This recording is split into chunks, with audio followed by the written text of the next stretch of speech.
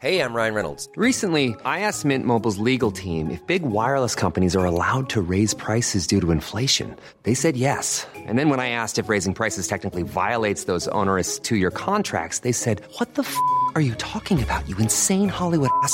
So to recap, we're cutting the price of Mint Unlimited from $30 a month to just $15 a month. Give it a try at mintmobile.com/switch. $45 up front for 3 months plus taxes and fees. Promo rate for new customers for limited time. Unlimited more than 40 gigabytes per month. Slows full terms at mintmobile.com. Hey, it's Ryan Reynolds, and I'm here with Keith, co-star of my upcoming film, If, only in theaters May 17th. Do you want to tell people the big news? All right, I'll do it. Sign up now and you'll get unlimited for $15 a month and 6 months of Paramount Plus Essential Plan on us. mintmobile.com/switch. Upfront payment of $45 equivalent to $15 per month. Unlimited over 40 gigabytes per month. Face lower speeds. Videos at 480p. Active Mint customers by 531.24 get 6 months of Paramount Plus Essential Plan. Auto renews after 6 months. Offer ends May 31st, 2024. Separate Paramount Plus registration required. Terms and conditions apply if rated PG.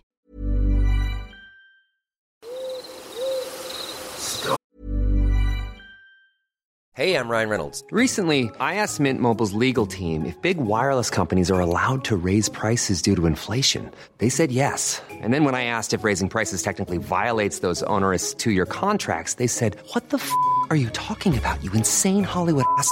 So to recap, we're cutting the price of Mint Unlimited from $30 a month to just $15 a month. Give it a try at mintmobile.com/switch. $45 up front for 3 months plus taxes and fees. Promo rate for new customers for limited time. Unlimited more than 40 gigabytes per month. Slows full terms at mintmobile.com.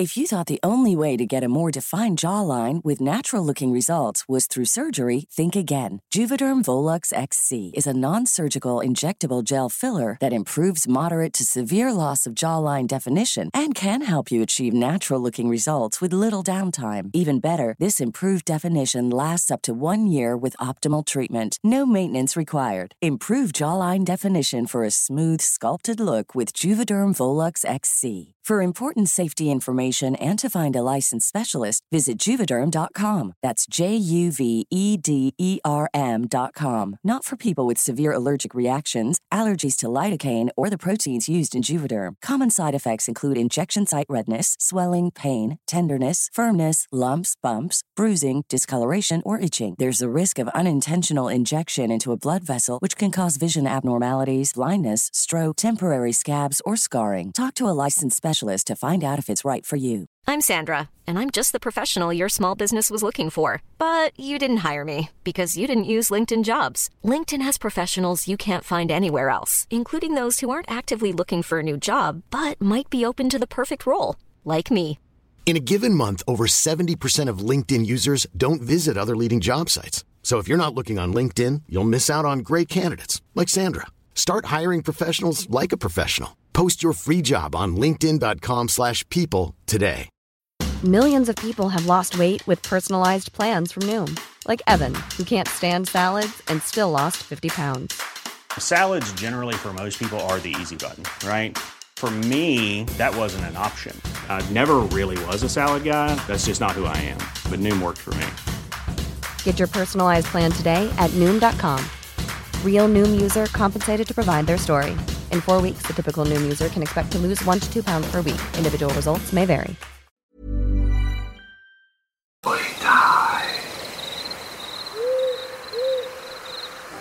I went backpacking or fishing overnight with a female friend. We're both fairly experienced backpackers, and it was a spot we'd been to many times before on the Salmon River in upstate New York. We also brought her collie along with us. We parked in the same spot we always did at the end of a dirt road, and hiked in about 45 minutes to our favorite fishing spot. Had a great day knocking back beers, swimming and pretending to fish. We put out the fire and went to bed around midnight. We were awakened about 3 a.m. by the creepiest noise I've ever heard in my life. It honestly sounded like a demon, groaning and growling away maybe 5 feet back from the edge of our site in some thick brush. Her usually fearless dog was cowering in the corner of our tent. I was kinda spooked, but I calmed myself down, ran through the local wildlife in my head and decided it was probably a bobcat. For anyone who doesn't know, bobcats aren't very dangerous, but they can make some supremely freaky noises. Their territorial growls often sound like human screams or crying babies. I grabbed my mess kit, The BSA style one where one half is a frying pan and the other is a bowl, and head outside to try to scare it off. I repeatedly bash the two halves together as loudly as I can to frighten it, which has always worked in the past. I've even run off black bears a few times with this method. The thing did not move. If anything, it got closer. I try not to attribute human emotions to wild animals, but the growling sounded angrier.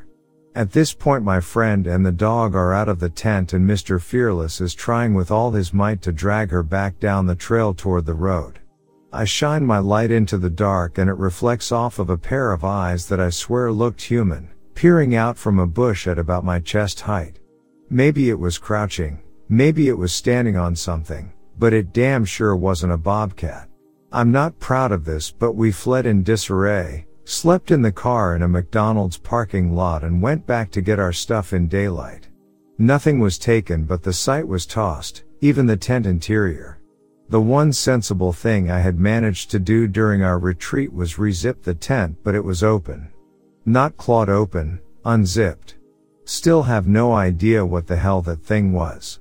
Haven't camped there since. Edit bonus, my high school had a pretty huge wooded area behind it that my fellow social outcasts and I used to play manhunt in after class. One day we came across a homeless guy who had died in his sleeping bag. Fortunately he had passed pretty recently, so nothing too big had gotten to him yet, but still pretty gross.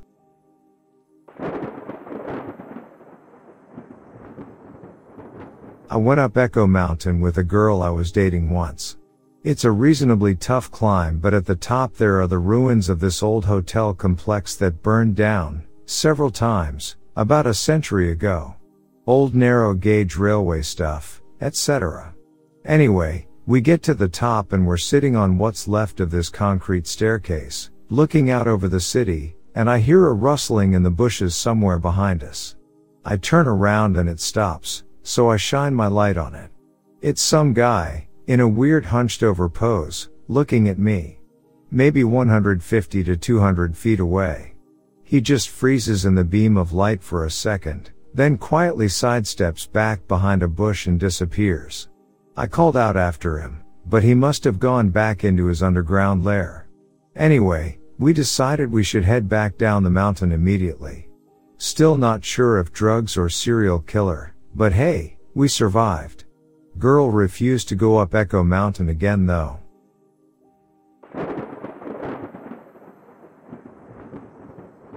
I suppose, due to the nature of this page, a lot of you have heard of Anat deer. For those of you who haven't, I pray you never find out firsthand. Oh. Where are my manners? My name is Madison, I'm almost 25 years old, and I've lived in a tiny village called Ullin, pronounced Ullin, for about 2 years now. Shortly after moving here, I encountered one of these creatures said to only roam the Appalachian states. I know, it was after dark and you're going to ask if I'd been drinking or anything.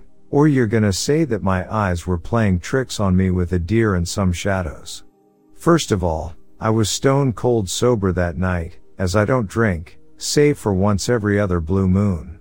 Secondly, this thing was standing directly under a street light. I can't be losing my mind, right? Right? Pardon me, I'm getting ahead of myself. Allow me to start from the top. It was a stagnant, humid August evening in tiny Podunk Ullin, not Ullin. The sun had recently set and the stars had just started to wink to life in the gradient canvas of navy blue, purple and black overhead, so I'd probably set it at about 9 to 9:15 in the evening. Things were fairly quiet as they usually are in this little town, a dog barking in the distance and the occasional whisper of a car going down the main road about a block and a half from my house. I live with my wonderful fiancé, we'll call him Kevin, as I'm not sure he'd want his identity known, and his name isn't really relevant to the occurrence, directly across the street from a lovely, small baseball park. I used to love going for evening walks through this little park, until that night. I finished letting our 2 dogs outside for a run and potty before their bedtime and fed our deaf cat, Lance. Then I grabbed up my double-decker cheeseburger-shaped coffee mug/pipe, baggie of weed, Yes, I do smoke pot regularly, but don't jump to any conclusions yet. And Lucky Bic lighter, which is red with a picture of Morty Smith from Rick and Morty printed on it. And after telling my fur kids that I loved them and would return shortly, stepped out into the soupy night air. It was so warm I half considered staying inside where it was more comfortable. But I'd had a long day at work at the local dollar store, and definitely needed to get some mono with the cool grass and my favorite smoking piece. Maybe that'd be mono? I dunno. Anyway, where was I? Oh, yes. I was crossing the street to hop over the ditch and onto the side of the park, when I heard the strangest, most terrifying sound, something straight out of a nightmare. The best way I could describe it would be like the cry of some kind of animal giving birth, but the sound was so wet and gargled, as though the laboring beast's throat were slit. I was mid-jump when this horrendous, nightmare-fueling wail, and it scared me so badly that I'd tried to stop in mid-air, succeeded, only to fall into the ditch, probably 3 or 4 feet deep, not including the extra 8 to 10 inches of height I had over said ditch. Pain exploded up my leg, blooming from my ankle in a sensation I know all too well as a sprain, me being a klutz and all. I let out a cry of my own, grabbing my already swelling ankle and rushing to tighten my high-top shoe with a stick pushed down on either side as a makeshift splint until I could hobble back across the street. After making the impromptu support for my injured foot, I finally looked around for the source of what had given me such a fright. That's when I saw it, standing directly under a street light alongside a paved road leading through the park, ears perked and gaze trained directly on me. The creature was bigger than any deer I'd ever seen, even dwarfing me in its horrible stature. I'm no small woman by any means, standing at 6 feet tall and about 270 to 300 pounds. But this, I don't know, animal? It had to be all of my height, just at the shoulder. And the rack atop his head was a sight to behold in and of itself, or probably would have been, had it not been so badly battered, and in some parts completely snapped off at the end. At one point, I would have wagered that the beast was at least 24 to 26 points. He would have smashed the record for trophy buck, which is currently 22 points, for those who are curious. The moment I could tear my gaze away from the monstrous, darkly stained antlers crowning the beast, is the moment I really noticed that something was terribly, terribly wrong with the creature. Its fur was filthy and matted with what I can only hope wasn't the same deep crimson stuff staining its antlers, but due to how some patches of its body gleamed as though encrusted with liquefied rubies under the overhead light, my hopes are probably in vain. Yes, several chunks of its skin were completely gone, exposed flesh wriggling with plump, white little bodies that would occasionally fall away onto the paved road below. This creature was beyond sickly, he looked all but zombified. His skin barely hung on his bones, and his legs were just bent all wrong. This could have been a malformed deer that had just been abandoned young and gotten deathly ill, but I can't express enough to you all the sheer size of this thing. The bottom of its chin would easily come over the top of a brand new, big pickup truck like a dually or something. It couldn't be any smaller than a fully grown moose, I swear to you. Despite its horribly emaciated, even rotted state, it was massive, and it was beyond imposing. But the most horrifying part of all about this creature is the eyes, or eye. One had obviously been gouged out at some point, replaced by a puckered, inflamed mass of blood, pus and more maggots, but the other one held enough malice, pure, unmistakable disgust and outrage at my very existence, for the both of them. I was completely frozen for what felt like just a moment, terrified beyond screaming at the sight of an almost skinless deer skull snarling with rage at me atop such a grotesquely huge body. The lack of visible muscle framing the creature gave me no illusions to the level of its strength. Somehow I just know that if the thing wants me dead, I'll be dead. But finally the creature gave me what I can only call a nod of its disgusting, antlered head, then turned away and sauntered off towards the neighboring strip of woods. I swear it felt like I was only there for about a minute or two, but when I could finally move, blink, breathe, the eastern skies were starting to lighten. I had several missed calls and voicemails from a worried future fiancé, and numerous texts as well, all wondering where I was and why I hadn't come to bed. I rushed back home across the street and wrapped up my ankle to stave off the swelling, topped off with the occasional ice pack, but I couldn't sleep for days after what I'd seen, felt and experienced. I was getting paranoid, jumpy, and my partner, godsend that he is, started to worry. I finally tried to tell him about what happened and what I'd experienced, but predictably he thought I'd just been tripping balls. However, noticed that I hadn't even reached the park before this happened. I never got to light up. I was not under any influence when I'd seen the beast, not even when I'd lost almost 8 hours of time. Why am I telling you all this now, after almost 2 years of silence? Well, the past 3 nights, I've been hearing wet, guttural snorts and these terrible, snapping scrape sounds out by the tree in the front yard. And the heavy hoof sounds that precede and succeed those noises are more befitting those of a horse, or maybe a moose, rather than any deer. I'm beginning to wonder if the beast from across the street hadn't changed his mind about letting me survive witnessing his terrible majesty.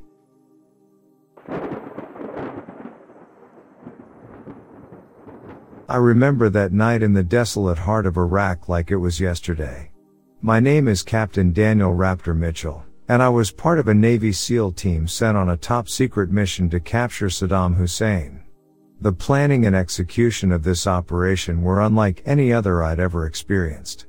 Little did I know that it would be a mission that would forever haunt my dreams. Our team consisted of the best, seasoned warriors with nerves of steel and a commitment to duty that ran deeper than the desert sands. The geopolitical stakes were astronomical. The world watched as our team of elite soldiers geared up for what would become the most crucial operation of our careers. Under the cover of night, we descended on Saddam's compound with the precision of a surgeon's scalpel. Our intelligence was impeccable, and we knew every inch of the target. The operation was swift, like a deadly dance choreographed to perfection. We secured Saddam without a hitch. It was a moment of triumph, a victory for justice. But the darkness that enveloped Saddam's lair held secrets darker than the dictator's own deeds. As we combed through the labyrinthine compound, we stumbled upon a chamber concealed in the bowels of the building. The air was thick with an otherworldly aura that sent shivers down our spines. The room was dimly lit, and the first thing that caught our attention was an eerie, pale hand. It looked human-like, but something was grotesquely wrong with it. Large, deadly claws protruded from its fingertips, and its skin was like nothing I'd ever seen, shiny and glass-like, seemingly covered in a clear, viscous liquid. Then, we saw the face. A large, terrifying face with milky white skin and eyes that gleamed with malevolence. The bluest veins ran beneath those eyes, pulsating ominously. The only thing moving was its tongue, long and serpent-like, slithering out of its gaping maw. The creature's most unsettling feature, however, were its antlers. Black as the deepest abyss, they resembled mold-infested wood, twisting and curling from its skull like the devil's own crown. This massive, deer-like humanoid stood before us, looming at a staggering 7 to 8 feet tall. It was unlike anything any of us had ever seen, a grotesque fusion of man and beast, a living nightmare. Fear gripped us as we instinctively opened fire on the abomination. Bullets struck its glistening skin, but it hardly flinched. The creature let out a bone-chilling scream that echoed through the compound, causing our hearts to race. Suddenly, men in dark suits and sunglasses stormed into the chamber. They identified themselves as Secret Service, and their orders were clear: the U.S. government needed this creature alive. They said it was for analysis, to understand what it was and where it came from. Reluctantly, we ceased our attack. We couldn't believe it. Here we were, battle-hardened SEALs, facing an unholy terror, and yet, our own government wanted it for study. The Secret Service agents expertly subdued the creature and began preparations for its extraction. As we left the compound, Saddam Hussein in tow and that horrifying creature now a captive, I couldn't help but wonder about the geopolitical implications of our find. What secrets did this creature hold? How would it affect the world order? Only time would tell. Operation Desert Enigma was a success in capturing Saddam Hussein, but it left us with questions that haunted our dreams for years to come. The creature with the glass-like skin and the sinister antlers would forever remain an enigma, lurking in the shadows of our collective memory.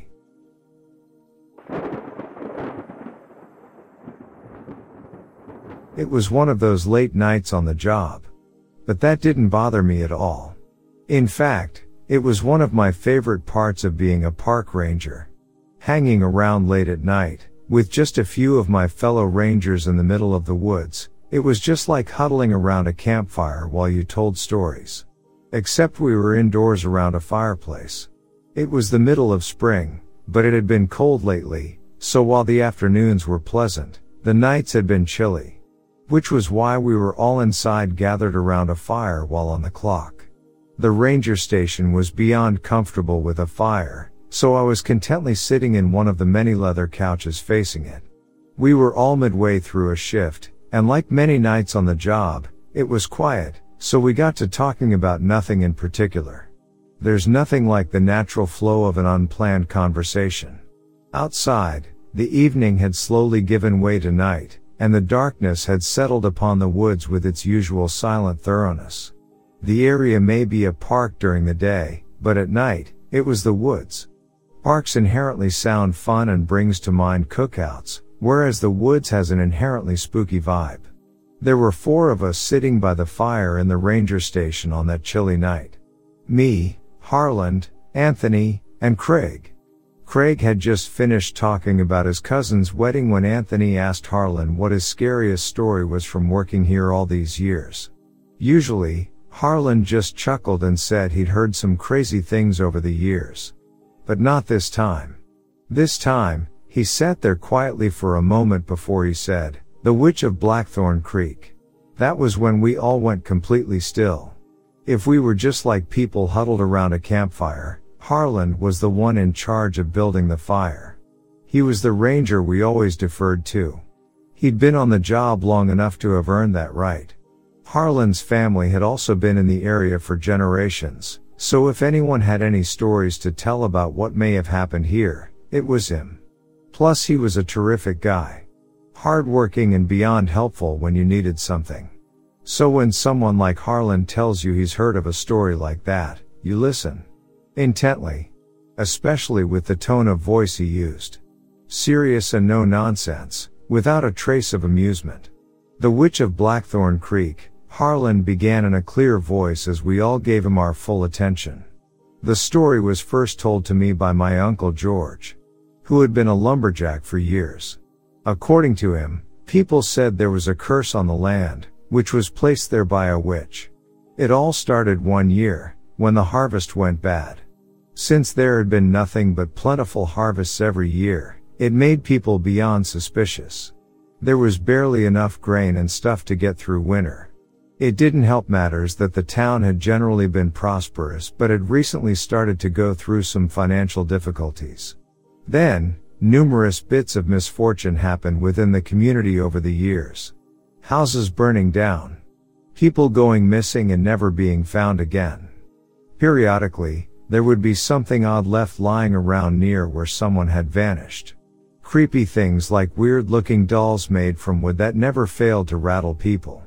There wasn't anyone around who people thought was capable of anything like this, and since one of the families in town had experienced something like this before in a different town many years ago, they suspected there was some kind of curse put on them.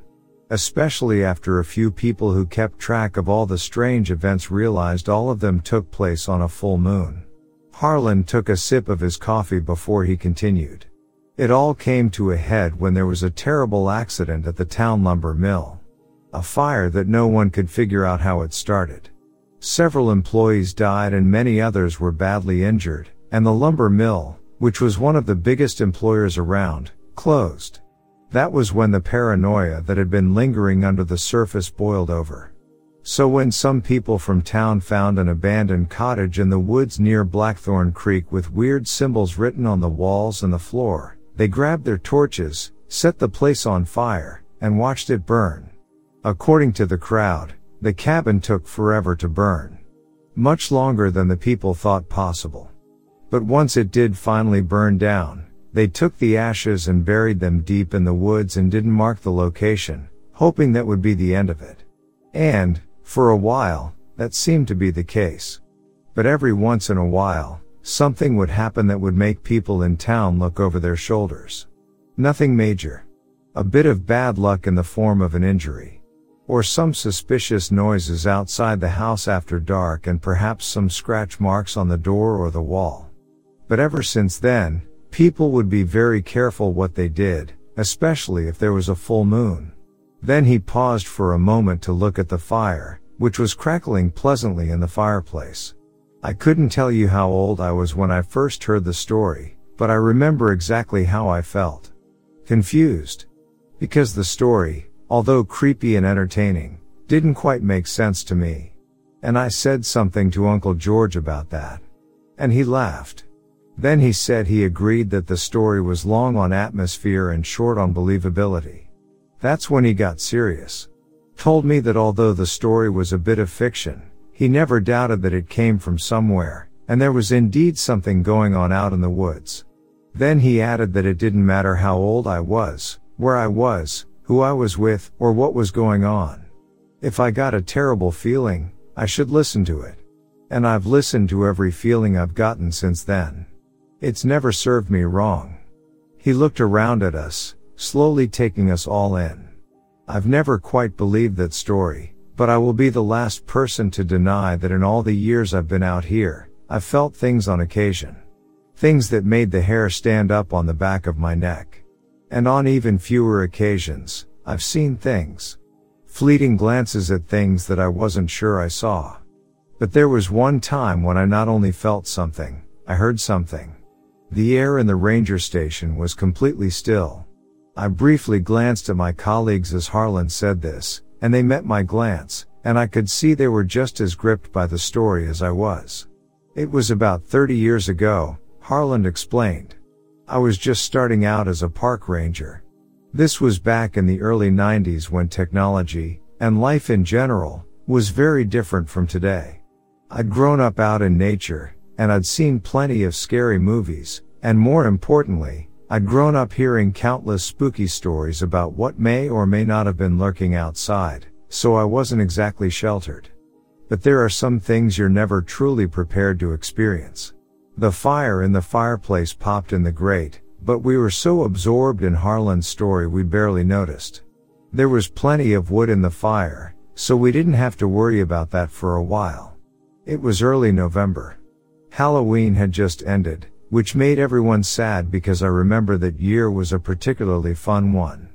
Darkness seemed to be arriving earlier and earlier, so I was barely halfway through my shift when the sun was going down.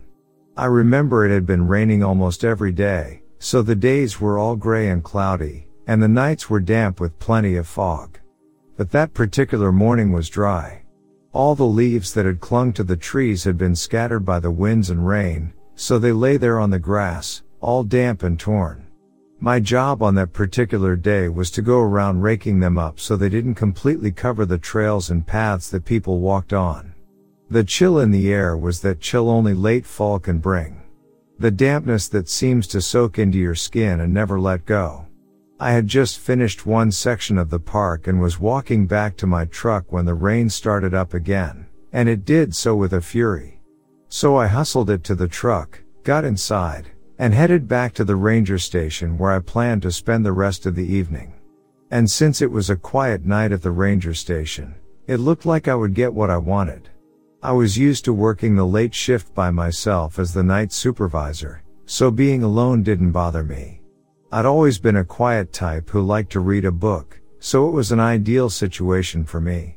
Except for that night. Harlan took a deep breath before he continued. Because Halloween was over and the rain had been steady, the park hadn't received as many visitors as it usually had.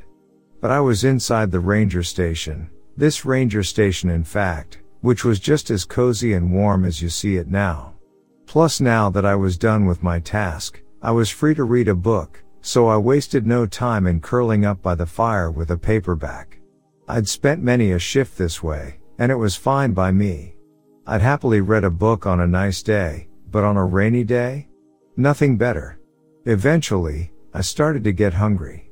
Since I'd just brought a light snack but turned out to be craving something bigger, I decided to order pizza. There was a local joint that was only a few minutes away that often delivered out here back then, so I didn't hesitate to give them a call. I ordered a medium pizza with pepperoni, and as I hung up, the rain started to really pound heavily on the station roof. I knew from experience that the rain pounding on the station roof could truly be loud. It seemed to surround you from all sides. But by the time the headlights pulled into the driveway, the rain had faded to a slight drizzle. But I could see the grass leading up here was pretty well soaked, and there were numerous small puddles on both the grass and the road. The trees were swaying along with the winds, and the sky was getting darker by the minute as night was settling in. By now, the outdoor lights had started to switch on as the car from the pizza place pulled up in front of the station, its windshield wipers going back and forth as it stopped in front of the entrance. I stood in front of it, under the part of the roof that kept me out of the rain.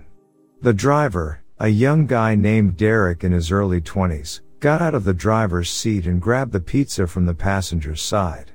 Derek had delivered here before, and he'd always done a great job. We chit-chatted as I handed him the cash with a generous tip. Then Derek handed me the pizza and was just about to go back to his car before he stopped and stared at something behind me. He paused, and said that it would probably sound crazy, but it looked like there was a woman lurking in the woods near the ranger station. We all sat there silently for a moment before Harlan continued. I remember just standing there when he told me. The words sounded almost foreign as Derek said them out loud. My first reaction was that it was impossible. But there was only one way to find out, so I turned behind me to look at where he was pointing. He took another sip of coffee. The cluster of trees he was pointing at was a dense area of tall pine trees. They've been long gone by now. But back then, there wasn't much in the way of illumination out there, but even I could see there was nothing there. I stood there, the pizza still clutched in my hand, as I waited for anything to happen. But nothing emerged from the woods. I was just about to turn back to Derek when I heard "Get out" from beside me in a hushed voice, clear as could be. I turned around immediately to look at Derek, and without saying a word, I knew he'd heard it too. But while it was creepy as could be, I didn't know for sure what it meant. It didn't come out as an ominous command. More like a warning. But I won't lie, standing there outside, I'd never felt fear like that before. I'd been afraid before, and I'd been afraid after, but not like that. That fear was less like a feeling and more like a part of your body. Like it's always there, and only rarely are you truly aware of it. Sitting there watching Harlan, it was clear that although we were sitting there in the present, he had been immediately transported back to that cold November night. I couldn't have told you how much time passed. May have only been a minute or two. But despite the dwindling light, I thought I could see shapes moving far out in the woods. Very far out. After a moment, you couldn't see anything at all. Then Harlan's voice became quieter. To this day, I have no idea why that sight filled me with so much fear. Just like I also have no idea how I knew it was people. But I did. And I knew it was people, as in more than one. Much more than one. But I had no idea exactly how many. Then, almost as if on cue, I heard the word, "Now." And it was all the motivation I needed to tell Derek we had to go.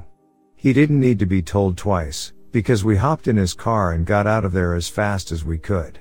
Didn't stop for about 20 miles and we were far away from the ranger station. By that point the fear had slowly faded and I was starving, so we split the pizza while debating what to tell my superiors. I eventually decided to say that I was feeling really sick and went to see a doctor I knew. Harlan chuckled. But it didn't take long for me to realize my excuse for leaving would be completely forgotten. Because after I left, the ranger station had been broken into by a group of people. The security camera we had at the time saw all 6 of them, dressed from head to toe in black, break right through the front door. Just crashed right through it. Then, minutes later, they came back out without taking anything, and vanished into the trees. The cops thoroughly searched the area but found nothing. I found out when I called my superiors to tell them I had to leave because I was feeling horrible. From the time on the camera, they appeared to arrive within mere minutes after I left with Derek. We all exchanged a look as the fact that he really was talking about this ranger station dawned on us. Sitting across from us, Harlan didn't say anything, but I knew he could tell the three of us were seeing the ranger station like never before. The conclusion the cops reached, Harlan eventually said, is that it was a gang of professional criminals who saw the ranger station and decided to see what they could find. Since there was apparently nothing they could make use of, they split. And every year on that day since that happened, I've taken a single flower and left it by where Derek says he saw someone that night. I've never seen or heard that voice since that night, but on occasion, I've felt the presence of something or someone watching me, and not in an unpleasant way. But that's the thing about the woods. There's no telling what you may find in them. And if you're really paying attention, it's amazing what you can learn. Like I learned that November night, all those years ago, was a full moon. The clouds just happened to obscure it out here.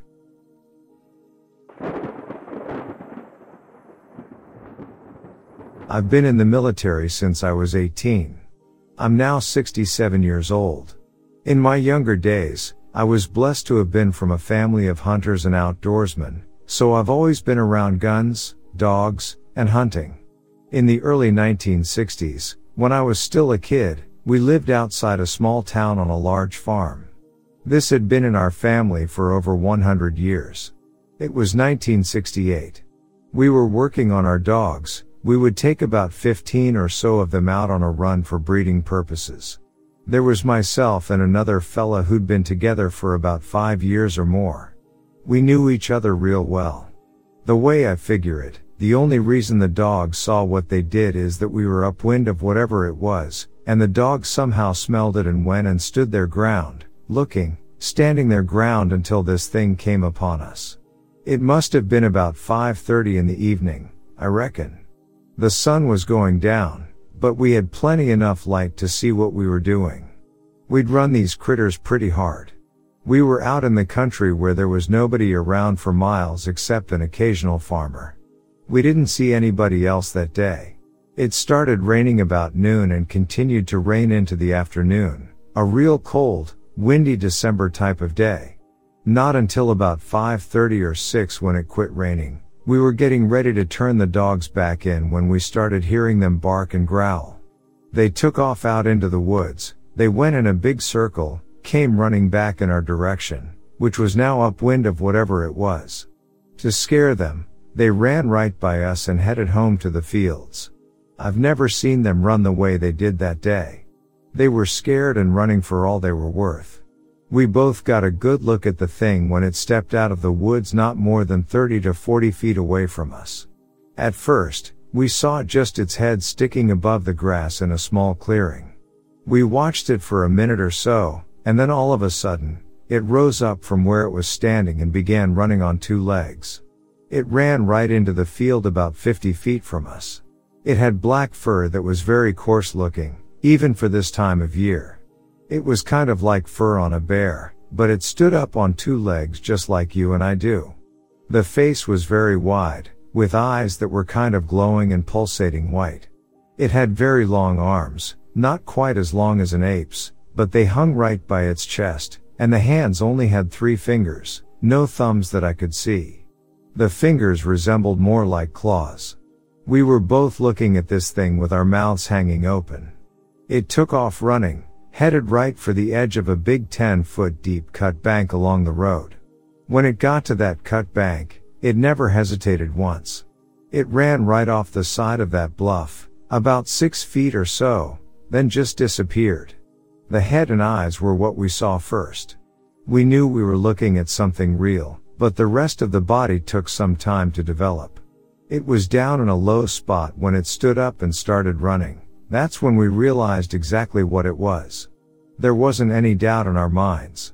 Although I don't know what it was, whether it was an ape or something. I've heard stories about werewolves before, but that thing wasn't a wolf. It didn't walk like one, nor did it look like one to me either. Whatever that was scared the heck out of us. It didn't even make a sound, never growled or spoke or said one word. It didn't even appear to try and want to harm us. It just ran off. Like I said, right up the side of that bank, maybe 15 feet high, without so much as looking back once at us. The only reason I'm telling you the story is that whatever it was came right back down off that bluff and got one of them hounds. The rest of them hounds caught up with it about 2 miles. We didn't find the dog until the next day, about 10 miles south of where we stood and watched it run off. It was a good hunting dog, one of the best I'd ever had. And here is where an exceptionally cold winter night of -25 degrees below zero, maybe worse than that. The weather had broken, and we were hunting raccoons in the woods when we ventured onto some open ground and ran into whatever it was that had the hound. The dog was dragging itself, its back broken in 3 places, and didn't have a mark on it except where its back was broke. The tracks left by whatever got him were unlike anything I've ever seen before. They weren't human tracks, they were too big for that, but they weren't no animal tracks either, they were bigger. That's about all I can tell you.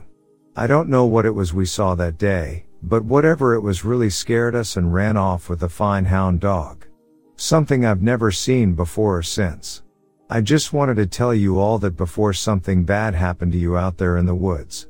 I know most of what I've seen over the years has been pretty real, but with some of them, when the weather's bad or when it's dark outside, I can't say for sure really that they're there unless I see them again.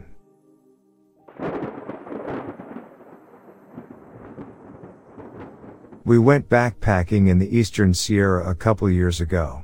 A heavy traffic trail where hikers take horses in. As we were approaching, 7 p.m.-ish, where we were going to sleep for the night, we passed a couple that said watch out for the horse. We went a few minutes ahead and on the trail there was a dead pack horse. Sun was pretty set at this point and we had about a mile or 2 to go before we were going to stop. This massive horse lying across the trail was kinda disturbing and sad. As we set up camp 2 miles down the valley, all I could think about was some scavenger feeding on that horse that night. Never got the story in what happened as we came out a few miles ahead of where we went in. Trailhead was Little Lakes Valley Trailhead outside Tom's place in the Eastern Sierra.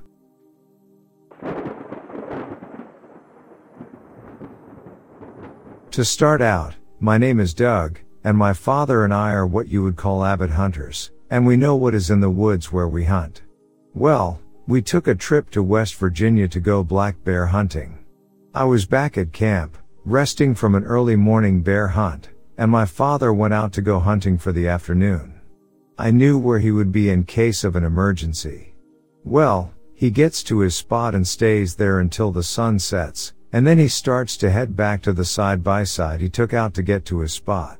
On his way back, he heard footsteps, and remember, this is in the mountains where only hunters and rare locals know where they're at. The footsteps he heard were nothing human or bear. He stopped for a second and kept walking, and then the most blood-curdling yet powerful yell came from behind him. He thought, so this is how it ends. Well, it'll be a hell of a race if he gets to the side-by-side. As soon as he got in, something came running up at him and threw a giant rock at him. My father came back to the camper. I was waiting for him, and that was the first time I ever saw my father scared. He didn't come out of the camper until it was time to leave, and we left with no further incident whenever we returned.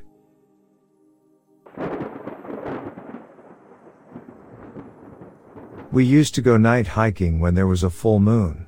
In the summer it's painfully hot during the day, so we would night hike instead. My boyfriend and I had just finished a big loop and were about a mile before the trailhead. He pointed into the trees on the hillside and said, "Check out that owl." You could see 2 big yellow eyes up between the trees and the slope. Then its head moved. Definitely was not an owl. Definitely was a dogman that had been watching us.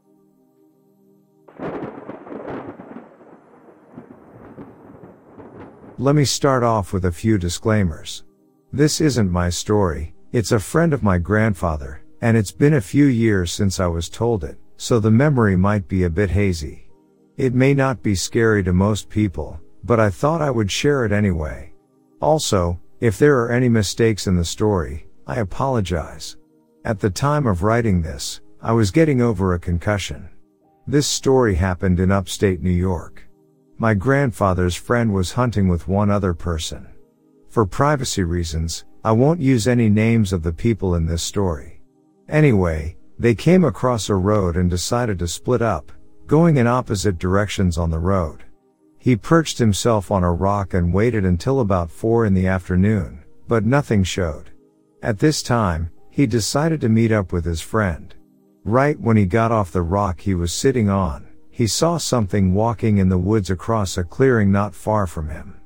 The thing walked out of the trees, and it had its right side facing him. He didn't know if it was a bear or a person, and he didn't know whether to talk to it or not. He then decided to whistle at it. The thing walked away from him on 2 legs back into the forest, disappearing from his sight.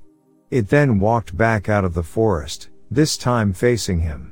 They stared at each other before the thing walked back into the woods again and out of sight. My grandfather's friend walked back down the road away from the thing he saw, where he saw his friend walking up to him. He asked him if he had been down where he saw the creature. His friend said he never went down that way. To this day, he insists that it wasn't a bear because it would have stumbled on 2 legs, and he swears it wasn't a person because they would have alerted him of their presence. He insists that it was a Bigfoot. This is coming from a second-hand source, so you can judge on whether or not it's true, but I hope to find what he saw.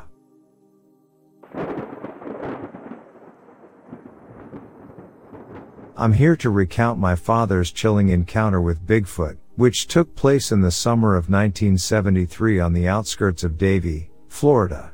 At that time, this region was characterized by vast expanses of undeveloped land, primarily orange groves and citrus fruit plantations.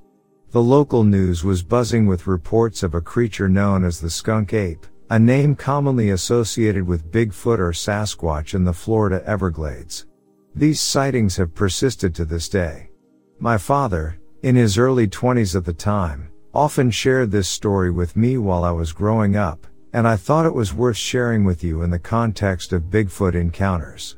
On this particular evening, around 8 p.m., my father was visiting his cousin Gary, who lived in a groundskeeper's house nestled amidst the orange groves of the Everglades.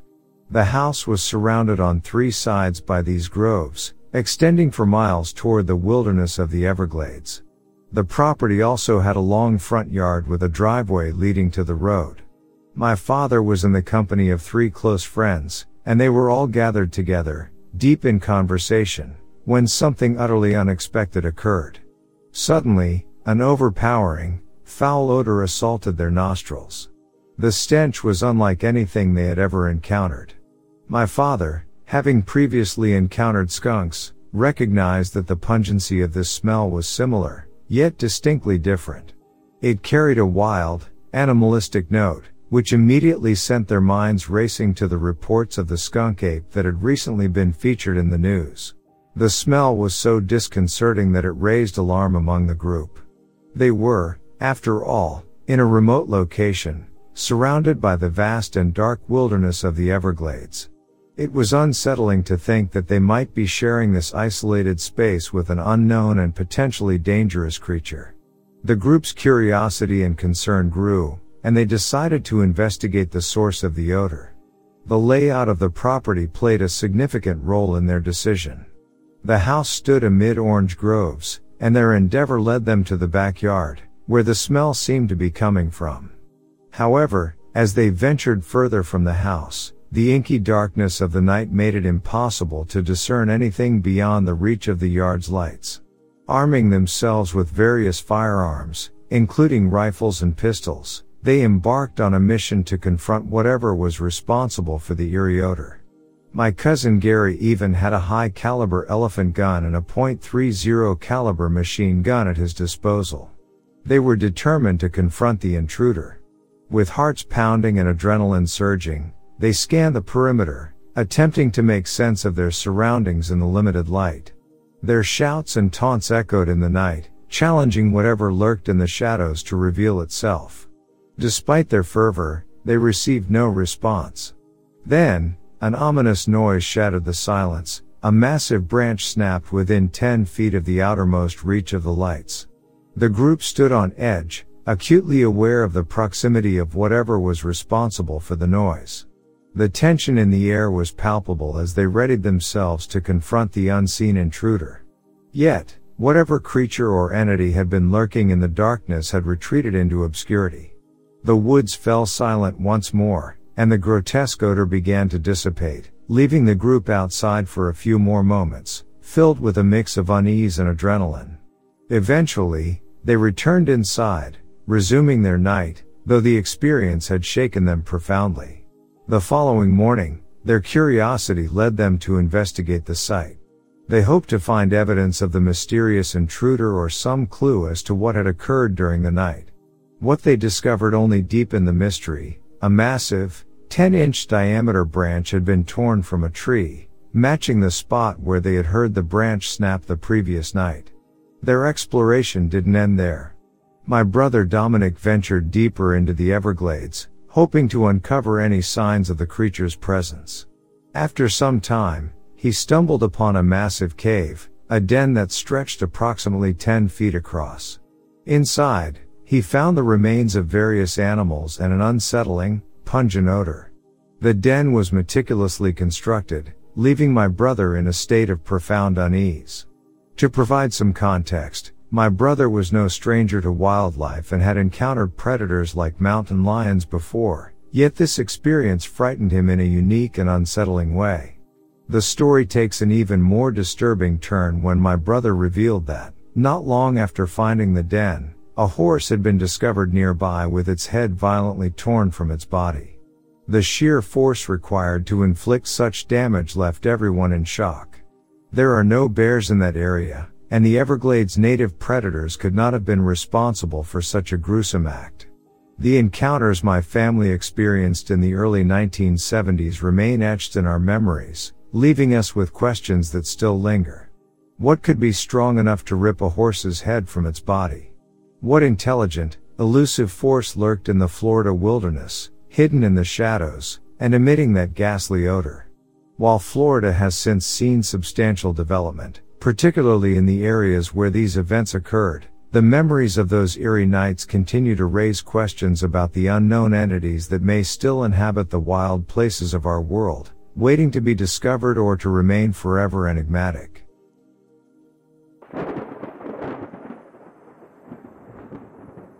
So this was about 2 years ago in my garden at about 3 a.m. I just got a puppy and he'd wake me up to go outside at silly hours of the morning. Anyway, I heard a couple days before from one of the neighbors that someone was standing on her shed roof just laughing at her and her family while they were watching TV. They called the police, but he was gone as soon as he heard the sirens. Apparently someone else around the corner reported the same thing a week before, but he apparently had some sort of shiv, but the police didn't find him. Back to my part in this. So my lovely little pupper was running around the garden and I was just standing there looking around and I saw him standing on someone else's shed. I grabbed my pup and ran in the house. I think I threw an orange at him to try and scare him off, but he didn't even budge. I was about to call the police when I heard a screech and saw loads of police running down the alleyway by my house. I turned to look at the guy, but he was gone. The police called for a helicopter and everything. He was never found but stopped doing it. I personally suspect it as being the Croydon, London, UK, cat killer, as both people had cats, but who knows. Generally feeling shaken up remembering it all as I'm writing this.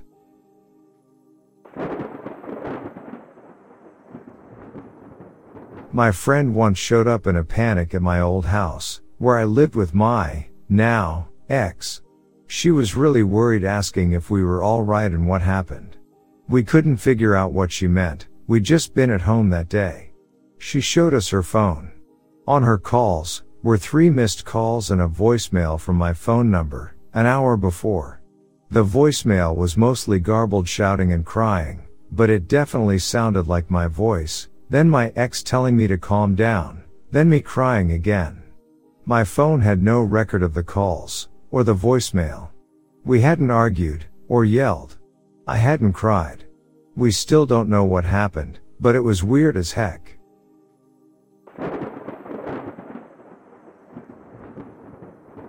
I took a solo backpacking trip to Japan in 2018. During the first week of the trip, a group of travelers and myself decided to go and drink at one of the local karaoke bars. After approximately 2 hours of constant drinking and singing, we all left the place fairly drunk. We were all on the street when myself and a girl from the group decided that we needed to go to the toilet. We left the group that was congregating on the sidewalk and entered a building a block or two away. We caught an elevator up a few floors and exited. As we were walking down these red felt corridors, we approached the entry of what seemed to be an old school Japanese gentleman's club.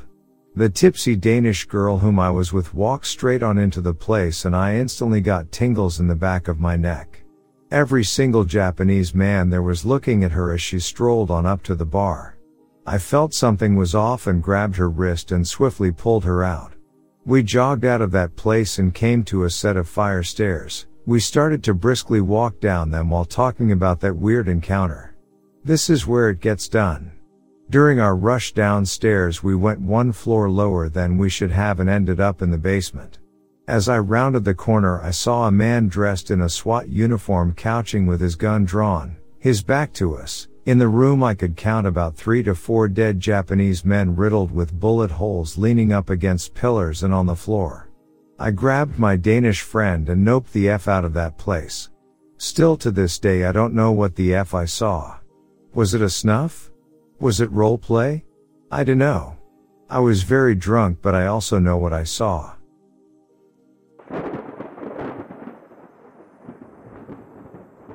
Around when I was in middle school, I went to a friend's house to hang out, and their mother pulled out a Ouija board. This particular one was marketed towards speaking with angels, for us to use for fun. There were about 5 or 6 of us using it and asking it various questions, and when it was my turn I chose to see if I could speak with my father, who had passed some years prior. I decided to ask questions that no one else in the room could possibly know, and the board gave the correct answer every time.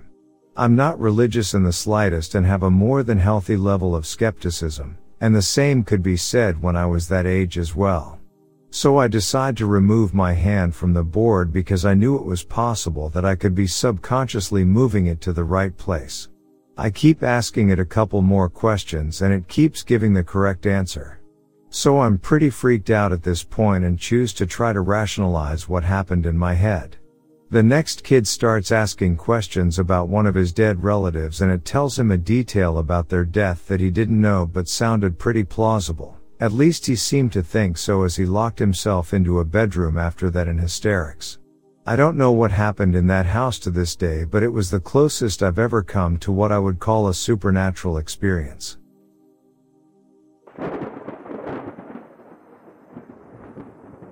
My boyfriend and I are currently remodeling our house, so we're living in the old garage that we've converted into a living space while the rest of the house is gutted. The door that leads to the rest of the house is right next to bed, and I always lock it every night because, you know, it's scary out there. Well, one night it was around 2 in the morning and we had a knock on the door. We both heard it, and it woke us both up. This would mean someone was inside our house, essentially knocking on our bedroom door. However, when we finally got the courage to get up and look, all the doors and windows were locked and there was no way anyone could have gotten in or out. So I still don't know who or what knocked on our door.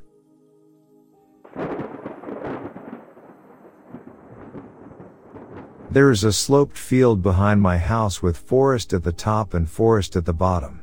When I was little, one morning around 8 a.m. I saw a child sprint out of the forest and run down the hill as fast as he could.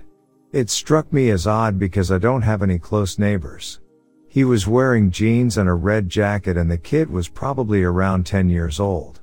I told my parents and they didn't believe me, but I knew what I saw. A few years later my dad came to me and told me he saw the same thing.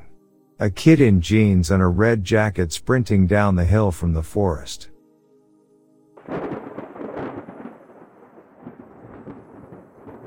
I was with my parents at a small bar near my home, and there was a man that could not speak, but he used his hands to communicate with me. I remember talking to him, and then he gave me a flower. Although I could not hear him, I could clearly understand what he wanted to say.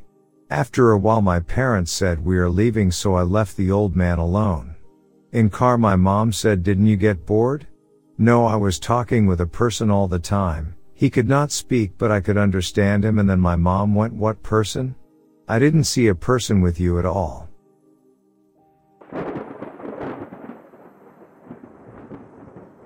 My husband used to play hockey, and his games were usually late. He would come home around midnight. On one of those nights, my son and I were in bed when I heard my husband's truck pull in. He dropped his keys outside of the door. He came inside the house and slammed the door so hard, the walls shook. So, not like him.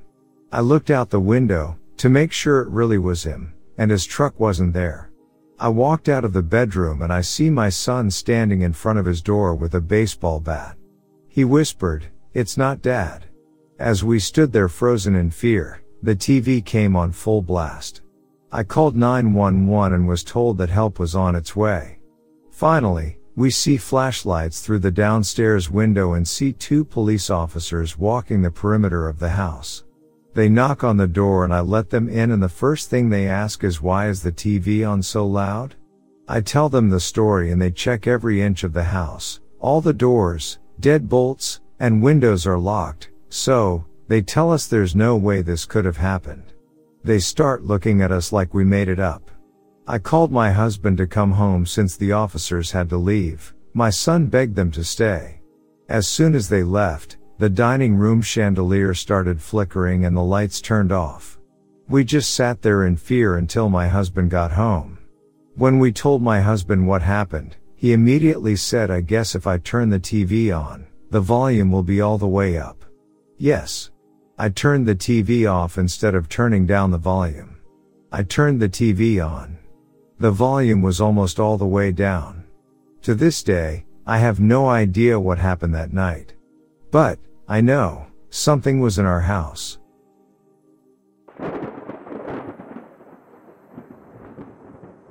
When I was really young, like 6 maybe, I woke up one morning and found a huge scar on the top of my foot. It looked like an old scar, but I had never seen it before. I showed my parents and tried explaining that this is new and was never there before, but they weren't interested. I played with it all day, utterly confused and nervous. Next morning, it was gone. My foot was back to normal. Later that day, I dropped a coffee cup and a piece of it sliced the top of my foot open, right where the scar had been. And sure enough, it left the exact same scar I had seen the day before.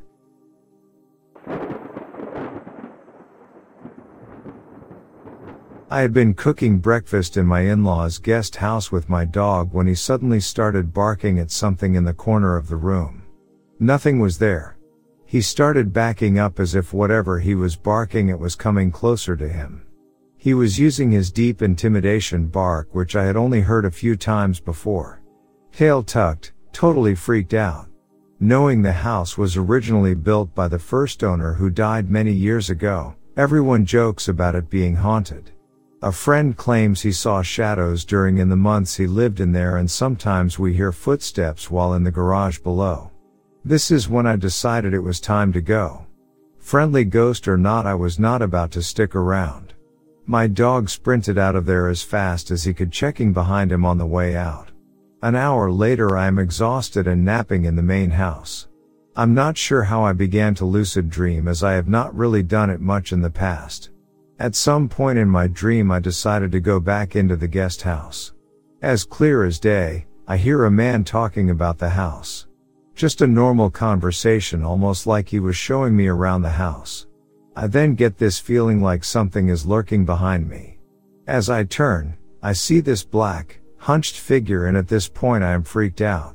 It jumps over the banister to the stairs and I can hear the loud, heavy stomps down the stairs. I even felt the vibrations. It was so real.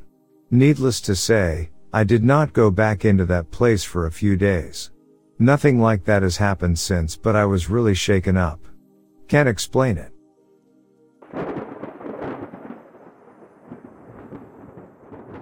I was 21 and really into primitive camping in 2015. I had taken a long trip to Daniel Boone National Forest in Kentucky in the spring. I had my border collie with me, who loved the forest. We had been there more than 10 times for overnight trips at this point. After finding our normal place, we set out and hiked 10 miles, and we had ran into a handful of people on the trail. We camped overnight. When we woke up, had breakfast, got packed up and headed out. It was about noon. About an hour into our walk the second day, every sound stopped. And when I say sound stopped, I mean things were absolutely dead quiet. It was terrifying. I couldn't hear the wind, I couldn't hear water trickling by the stream, no birds. Nothing. My ears rang terribly because of the silence. I can't emphasize how terrified I was. I had never experienced anything like this. And then, my border collie growled. I could hear the growl. It sounded so strange in the quiet. And at that point, I knew that it wasn't just my ears. I talked to my dog and tried to calm her down, and I could hear my voice. When I took a step, I would hear the step. It wasn't just me, it wasn't my ears. My dog was reacting too. After about 45 seconds, things returned to normal. Completely normal. The wind was there, we could hear birds. The stream. Everything, completely normal. My dog and I hiked out and left immediately. I'm an avid hiker now and constantly out on trails. Nothing close to this has ever happened again. I swear to God I still have nightmares. I've never been back to that forest.